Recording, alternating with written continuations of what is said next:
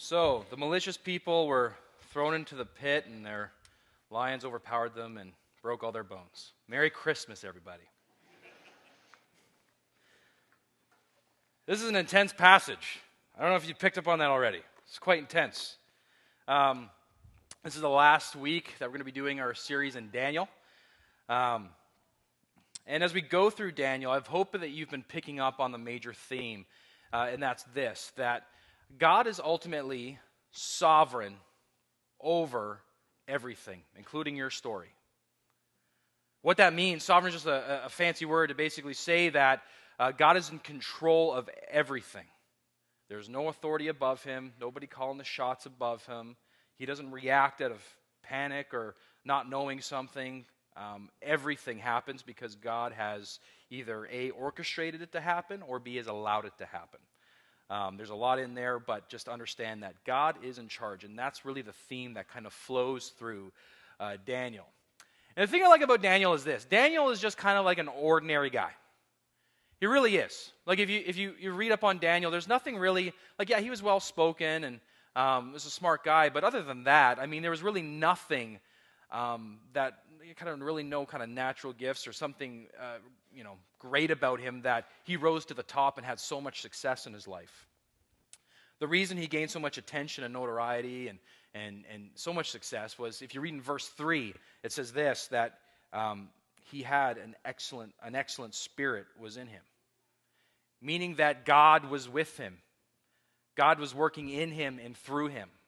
And because of that, you have an ordinary guy that was just brought through the ringer and just did amazing, just extraordinary things. And he rose to the top very, very quickly. So satraps is just, when you see the word and the satraps, it mentions the satraps in the verse. Satraps are basically just like governing officials over God's people, all right, over the people at the time, over the kingdom. And so Daniel was actually one of three guys that were in charge of all the guys that were in charge. So Daniel he's one of the king's right-hand men. He was distinguished amongst all the other leaders. And he rose to the top actually very, very quickly.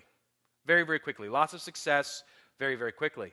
And when that happens, like some of you in the corporate world could probably speak to this, is that when you rise to the top very, very, very quickly, and you have lots of success in your career very, very quickly, sometimes your colleagues don't celebrate your success the way they should.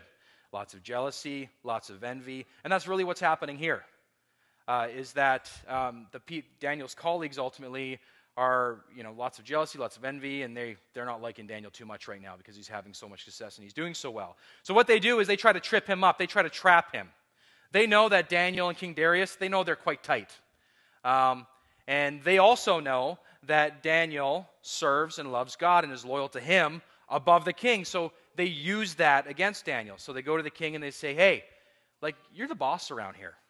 You're the king. Your majesty. Like, nobody should be praying and petitioning to anyone else other than you. And we think you need to lay the hammer down a little bit. Like, you should set a law, like for 30 days, just to set the tone. And you should make it a law that whoever prays or petitions anybody else other than you, including gods and statues and everything else, whoever does that to anyone else other than you, they should be put to death. And the punishment for that was you get thrown in the lion's den. And so knowing this, they knew what Daniel's reaction would be, and they knew it wouldn't go well for him. And so they try to trip him up, ultimately to make it illegal to pray. Now, as I'm telling you this story, there's lots of you who have been in church for a long time. And as I'm telling you this story, and as we're reading this story, ultimately where your mind goes is to like Sunday school flannel graph, right? Like to be honest, that's where you're going right now. That's where you are, right? You got the little kiddies, nice little whiskers coming out. Sunday school teacher did a good job of that. And you got Daniel there, and that's automatically where you're going. And so what happens when we do that is that over familiarity of a story like this, sometimes we lose the richness of the story. Sometimes we just kind of gloss over this and go, yeah, I know I've heard this before. And so I want to tell you a bit of a story just to kind of get our mindset into this story and the intenseness that's in the story. And I was debating back and forth, should I tell this? Because it's quite an intense story. I don't want to upset anybody, but at the same time, it serves a purpose. It's going to really kind of kickstart your imagination, because imagination is one of the best Bible study tools that you have. Inserting yourself in the story. We need to do that. So yeah, I was debating back and forth, but I decided to, because it's going to help our imagination, and I'm not on staff and can't get fired. So it was early 2007. I had just become a police officer. Like, I'm like 3 months out of training, right? I got my superhero cape on, and I'm saving the world, right?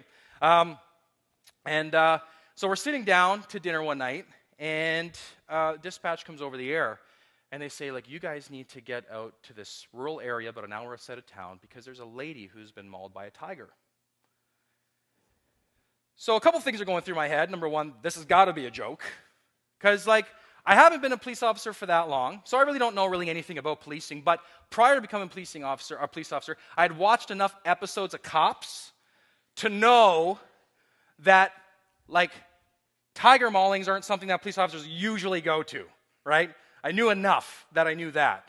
So there's a few things going through my head, and as the dispatchers were laying the information, I'm hearing the angst in her voice. I'm going, this isn't a joke. Like, someone's really hurt here, and we need to go. So lights and sirens, boom, we head out to this rural property. And as we drive, like, as we're going to scenes, like, a lot of what we're trained to assess risk as you go, right? As information's coming in and things are chaotic, like, you're assessing risk. And, and so I'm there sitting there and I'm assessing risk, and I'm like, okay, like, we didn't go through this scenario in training, right? Like, tigers. Maybe they should. I don't know, right? And so I'm like, okay, like, are these things out of the cage? Are they roaming around? Like, I have a 9mm on my hip and a shotgun.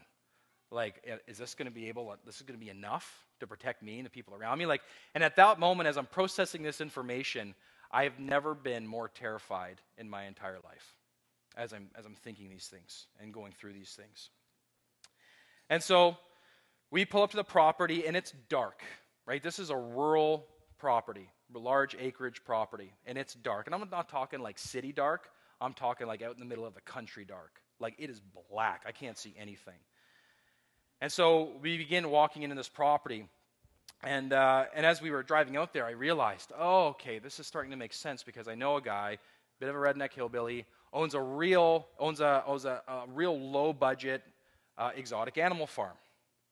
And we're talking low budget exotic animal farm. And this guy had massive tigers and lions, and he had like lemurs and all these kind of weird things that he would actually bring these full-grown tigers into schools because they were tame. He raised them from cubs. And he would sit, and the kids would come up and pet it, and everyone would be taking pictures. Like, the thing would be laying down, and its back would be this high. Like, these things are massive, massive, massive animals. And so we go out there, and I'm walking down this path going to this house, and I can't see anything, but I can see a chain link fence right beside me. So I'm walking, and I can't see what's inside. It's too dark. And what I didn't know was that about 2 feet away from me on the other side of the chain link fence was a full-grown adult male lion. And as I'm walking, like, as soon as you opened the door, like when we pulled up, as soon as you opened the door, it sounded like a safari. Like, there was just animals going nuts everywhere. And it was like just the craziest thing I've ever experienced in my entire life. So I'm walking down, and this adult male is lying there. I have no idea he's there. And he lets out a roar, like from the pit of his guts, right? Just like a, And, they say white men can't jump. Proved them wrong that day. I got about 5 feet in the air. Like, I was just terrified. But this thing was behind the cage, and no one was there. And so I'm like, okay, that's not a threat right now at the immediate moment.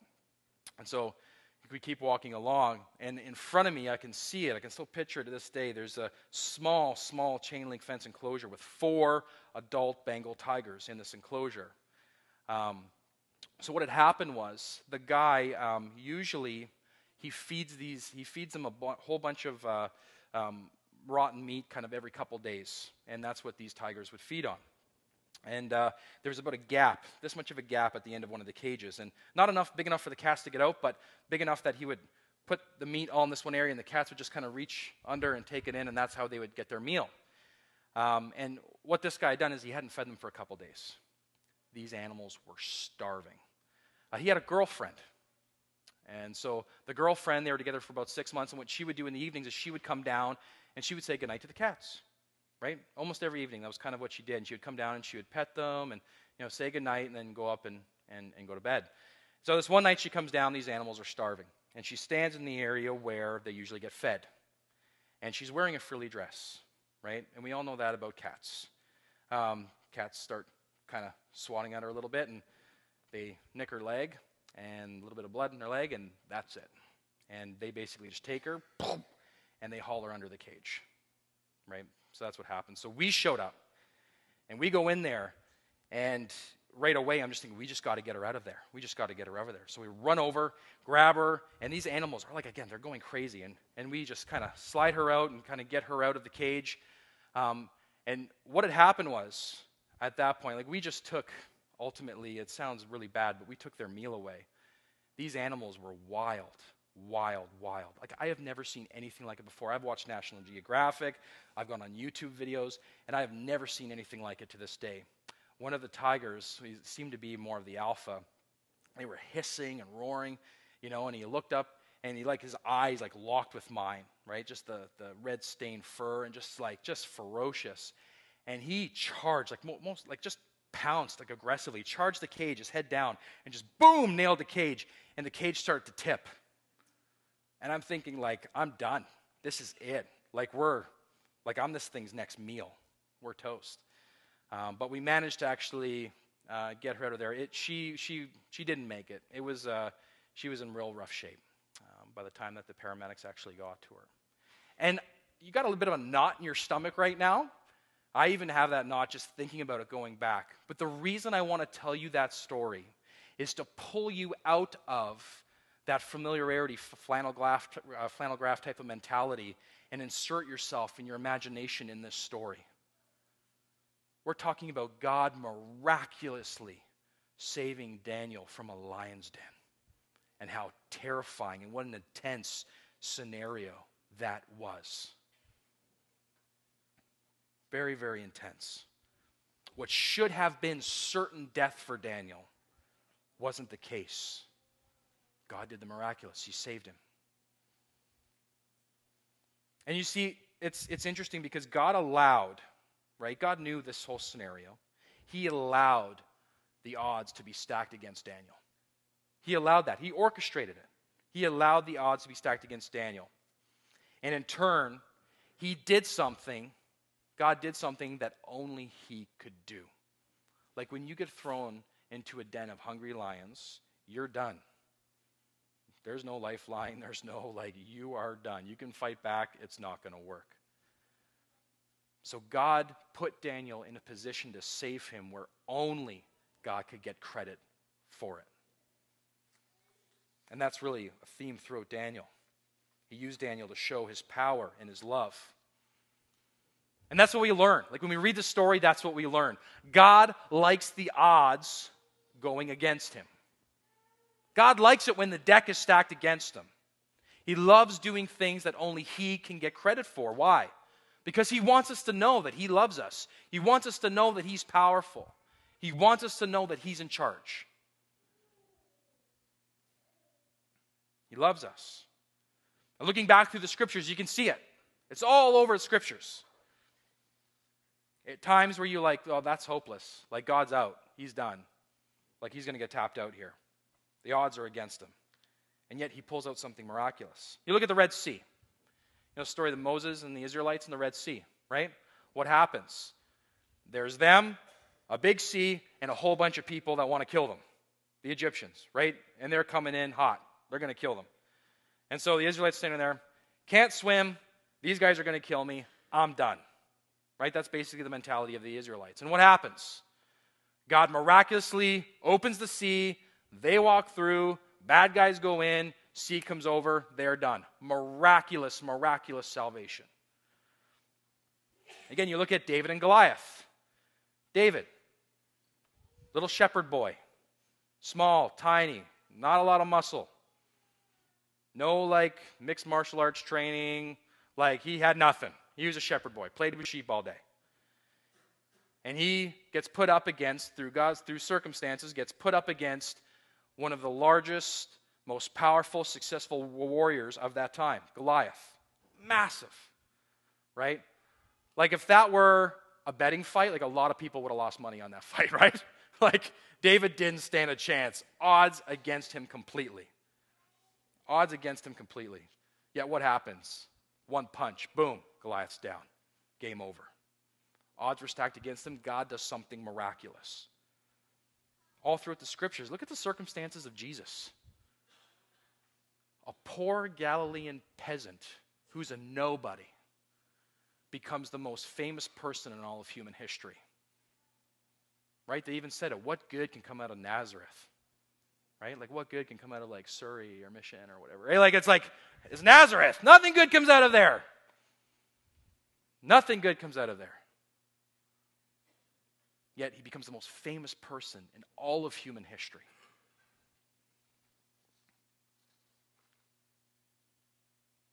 You know, think about it. Think about your circumstances. He chose you to fulfill the Great Commission. Jesus says they will do better works than I have. Meaning that the torch is going to them. These people here are going to carry out the rest of my plan, the Great Commission. Go and make disciples. Finish this thing off. I'll be with you. And the reality of it is, we're not equipped. We're not equipped. The odds are stacked against us. You see, the only way that you will ever do anything good for the kingdom is if God is with you, working in you and through you.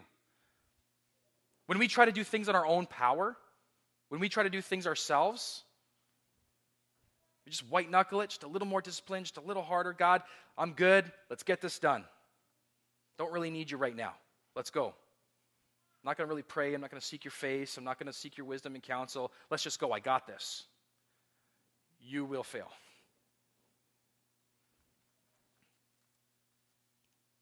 Like Daniel, verse 3, the Spirit of God working through you. Job 9, verse 4 says this, He is wise in heart and mighty in strength. Who has hardened himself against him and succeeded? Right? The answer to that is nobody. Nobody. Whoever comes up against God doesn't go well. But he likes the odds stacked against him. You know, some of you feel like right now in your life, you're kind of like that underdog. Like you feel like in certain scenarios in your life, the odds are stacked against you. Right? Like every turn, you go to do something or you go to, it's just like brick wall after brick wall. And it's just like you feel like you can't get anywhere. You know what I'm talking about? Like for some of you, like you're in marriages where you're just like, it's impossible. Like you're just in a really rough spot now in your marriage where, you know, it's just you look at the person and you look at the history and you look at everything that's going on and you look at your disappointment and how they failed you and everything else. And then, you know, you feel like you step back for a second and there's this moment of, is this even worth it? Like, should we separate for a little while? Should we? And at that moment, it's almost like you give up because you look at the scenario and it looks impossible. You feel like the odds are stacked against you. You know, for some of you who have kids who have grown up and they're a mess. They're just off doing their own thing. They're not following the Lord. And it's just heartbreak after heartbreak as you watch them just stumble through life.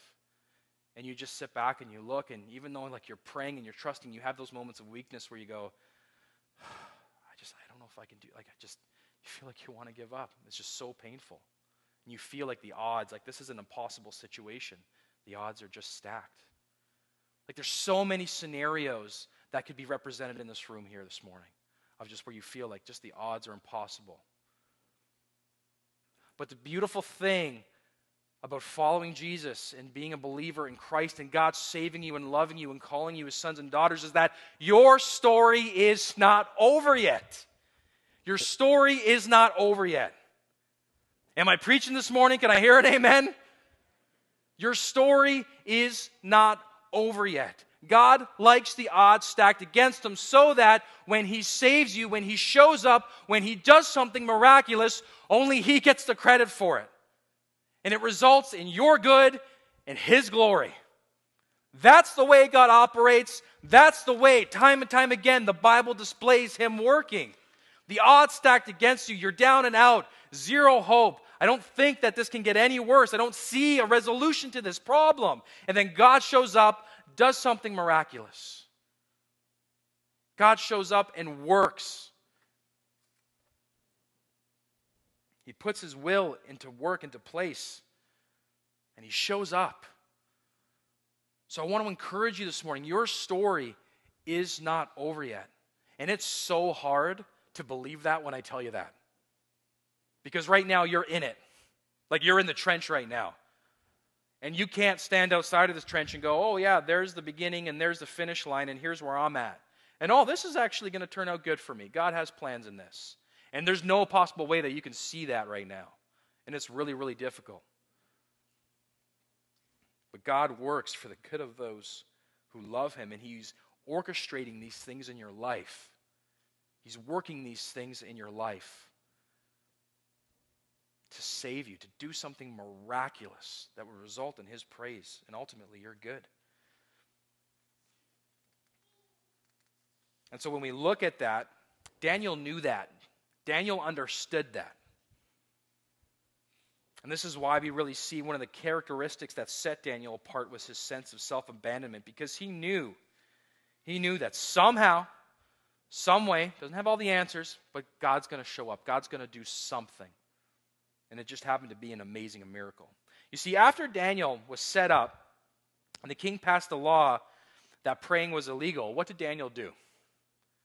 Did he kind of run and just start praying in the closet and go, I just got to make sure no one hears me now. I'm still going to be faithful, but just got to make sure that no one hears me. No. Right in the living room, bay window, doors open, verse 10, you can read it. He starts praying so that everyone can see him. Everyone knows exactly what he's doing. He's done what he's always done. Praying to God, petitioning God, despite the fact that he called it illegal. And he knew that this could go really bad for me. But his loyalty to God was more than his self-preservation. His loyalty to God and being obedient to God and connecting with God and maintaining his relationship with God was much more important than anything else that could happen to him. And this is a hard thing because this is what God calls us to, this sense of self-abandonment. This is what it means to be a believer. And it's so hard because it means that we have to make ourselves vulnerable, right? When we follow Jesus, it's something that's actually very personal, right? Because there are sin in your life right now and areas that God is kind of working and chiseling at in you right now that you would never tell with anybody. Like you wouldn't even talk to your spouse about it. Like super just deep, dark places, right? Where God is just working and massaging and just, and it's just like a relationship with God is very, very personal. Very, very personal. Yet at the same time, it's meant to be displayed. Now I'm talking about airing all your dirty laundry. That's what Facebook is for, right? I'm not talking about airing all your dirty laundry. But I mean being vulnerable, being real, being authentic. Like, I am a mess of a person, yet God still chooses to love me and engage in my life and work through me and do these amazing things and change my heart and change my mind. That's what I'm talking about. It's meant to be displayed. It's meant to be shown in your actions and said with your mouth. This is who God is, and this is who I am, and this is what he's done for me. But it's hard because it's such a personal thing. That's why it's difficult, because it's so personal. Matthew 10, verse 32 says this, "So everyone who acknowledges me before men, I will also acknowledge before my Father who is in heaven." Jesus is saying this. "But whoever denies me before men, I will also deny before my Father who is in heaven." Those are like heavy, heavy, heavy, heavy words. Daniel didn't do that. He didn't keep his shutters closed and go in the closet and pray. He's like, no, I'm going to do what I've always done. I'm going to connect with God the way that I connect with God, and if it's illegal and that means bad things for me, that's fine. He had this spirit of just self-abandonment. And think about what Daniel was risking. Daniel he was right-hand man to the king. He had luxury. He had a good income. He had wealth. He had comfort. He had all the luxuries, respect, notoriety. This is what he had. But he was willing to risk it all if it meant being loyal to God. And this is what it means to be a disciple. If you're going to follow Jesus, it involves risk. It just does. It just does. You're called to be a light in a dark place. You're called to love the unlovable, to show grace. That means you love people when they don't deserve it. That's a really difficult thing to do, to put your own stuff aside and just to love people, to share the gospel with people. Like, that's just a ridiculously hard thing to do. To actually pour yourself out and give yourself to people. It's a ridiculously hard thing to do. It means risk. You're going to risk some stuff. But that's what it means to be a believer. If you aren't willing to risk, look at me for a second. If you aren't willing to risk, it's going to be impossible to follow Jesus. I'm just telling you that right now. It's going to be impossible. And you think about this. Now let's put it in the playing field for a second of an entrepreneur. How many people here own small businesses? How many people are small business owners, right? So you are invested. If I were a betting man, I would say you are probably invested and you are passionate about your business. Why? Well, because it's yours. You've invested everything you have. Like, your mortgage is on the line and like everything you have. Like, if this business succeeds, it's going to be great. If it doesn't, it's not going to be so great. Like, everything you have. And you're passionate. You're invested.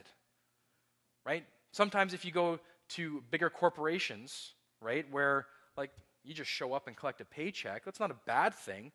But sometimes it's really easy to become just dispassionate about what you do and not really invested. Because, like, you don't have anything on the line. Think about this for a second. Maybe is the reason, like, some of you, you're just not really invested in your faith. You're not really passionate about your faith, is because you are unwilling to risk. Think about that for a second. Maybe the reason that you're not passionate, maybe the reason that you're not invested in your faith, like, it's not something that's real to you.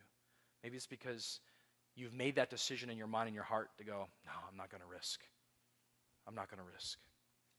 Risk equals passion and investment.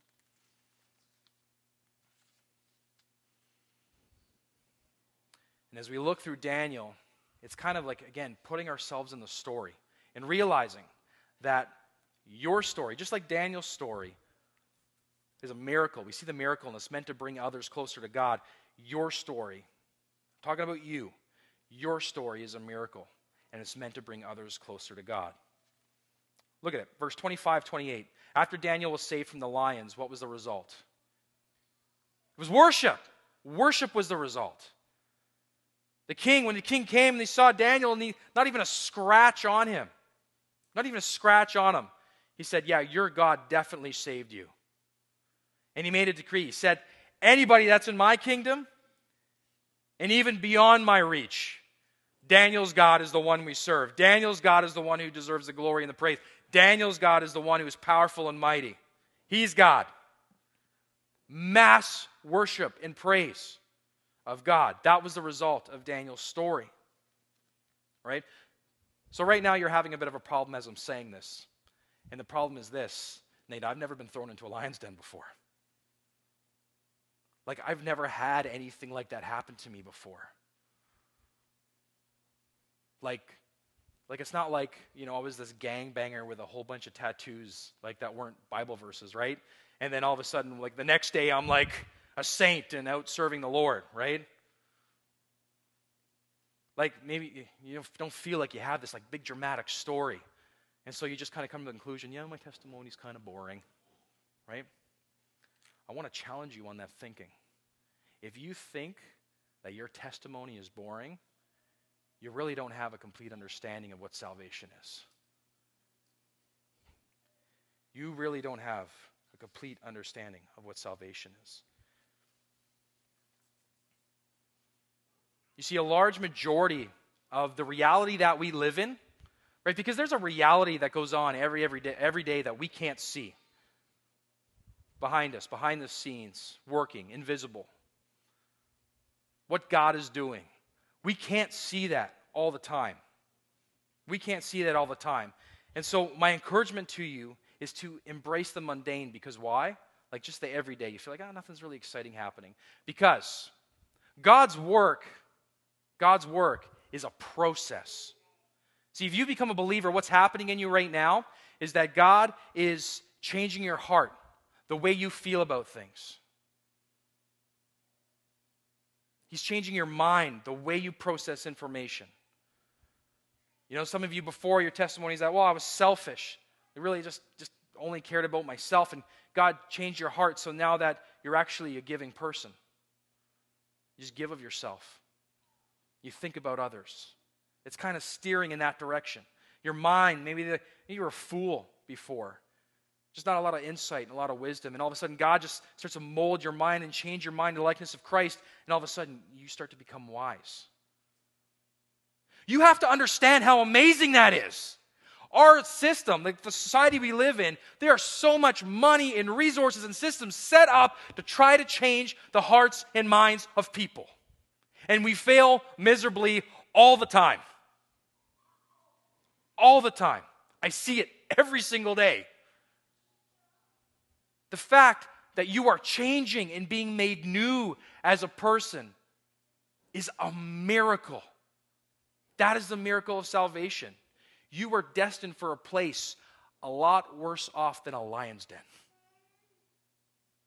Like if you could step back and see that reality, like if you could step back and you could see the glory of heaven and being eternally with Christ, and you could step back and you could see what torturous existence it would be in hell to live eternity without God. Like if you could see those two extremes, you would understand that what has happened to you is a miracle. But you can't see that. It's so hard to see that in your everyday life. So what happens is God is in the process of saving you. He's in a process of changing you to the likeness of Christ. And it's something that happens in the mundane moments of everyday life, which moment by moment may not seem like much, but when you step back, that is a beautiful picture. If you could only see where you would have been and compare that to where you are, if we had that foresight, if we had that clarity, you would understand the miracle that is your salvation. But it's hard. It's like the frog in the boiling pot of water, right? Like we're involved in it slowly over time, so we don't see it. We don't see the miraculous work that's being done. My prayer for us this morning is that for a moment, God would draw you back 10,000 feet from your life, and that you would be able to look and see what's really going on. That the realities of being saved from hell, from the pit, the lion's den, would become a reality to you. That the glory that awaits you in heaven would become a reality to you. The fact you are being made new every single day would be clear to you, and understand that.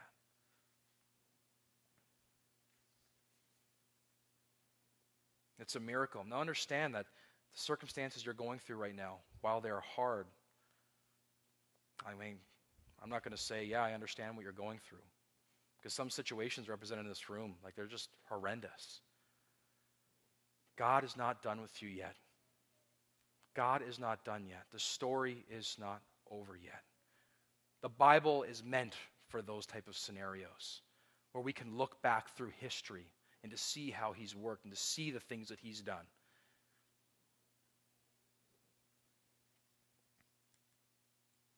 The miracle of salvation happens over your whole lifetime. And it is a miracle. So what we're going to do now is we're going to transition into a time of communion, and we're going to celebrate this. We're going to celebrate and remember what Jesus has done. So Tyson, if you and the team want to come up, and for those of you who are serving communion, if you can kind of come up and take your spots.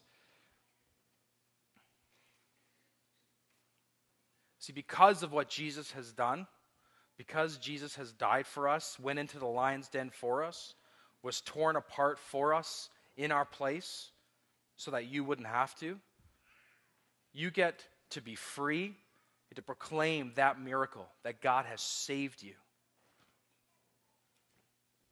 And really all communion is, for those of you who are kind of even unfamiliar with communion, or really the reason behind why we do it, is that, I have a horrible memory.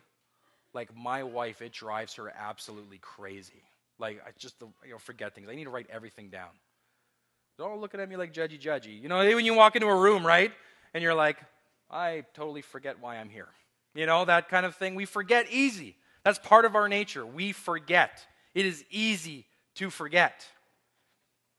And so the reason why we do communion is Jesus said, I need you to remember what I've done for you. I need you to remember the miracle of your salvation. So he takes the bread and he breaks it and he says, this is my body broken for you. Whenever you eat and drink, you remember me. Remember my body broken for you, shredded, torn apart, just tortured for you so that you wouldn't have to go through that. In the same way, he takes the cup and he says, this is my blood poured out for you, spilled for you, so that yours wouldn't have to be poured out and spilled in your place for your sin. Whenever you drink it, you remember me and remember what I've done for you. So whenever we eat, whenever we drink, we sit back and we remember the salvation that we have and what Jesus has done. And so I'm going to pray. When I'm done praying, feel free to come up and just, take the bread, take the cup, and remember what Jesus has done for us. And this is like, and I want you to kind of get this imagery because I think it's important. This is like, it's like a dinner table. We're a family sitting around a dinner table, remembering what Jesus has done. That's kind of the imagery that I want you to get behind this when we're doing this. So let's...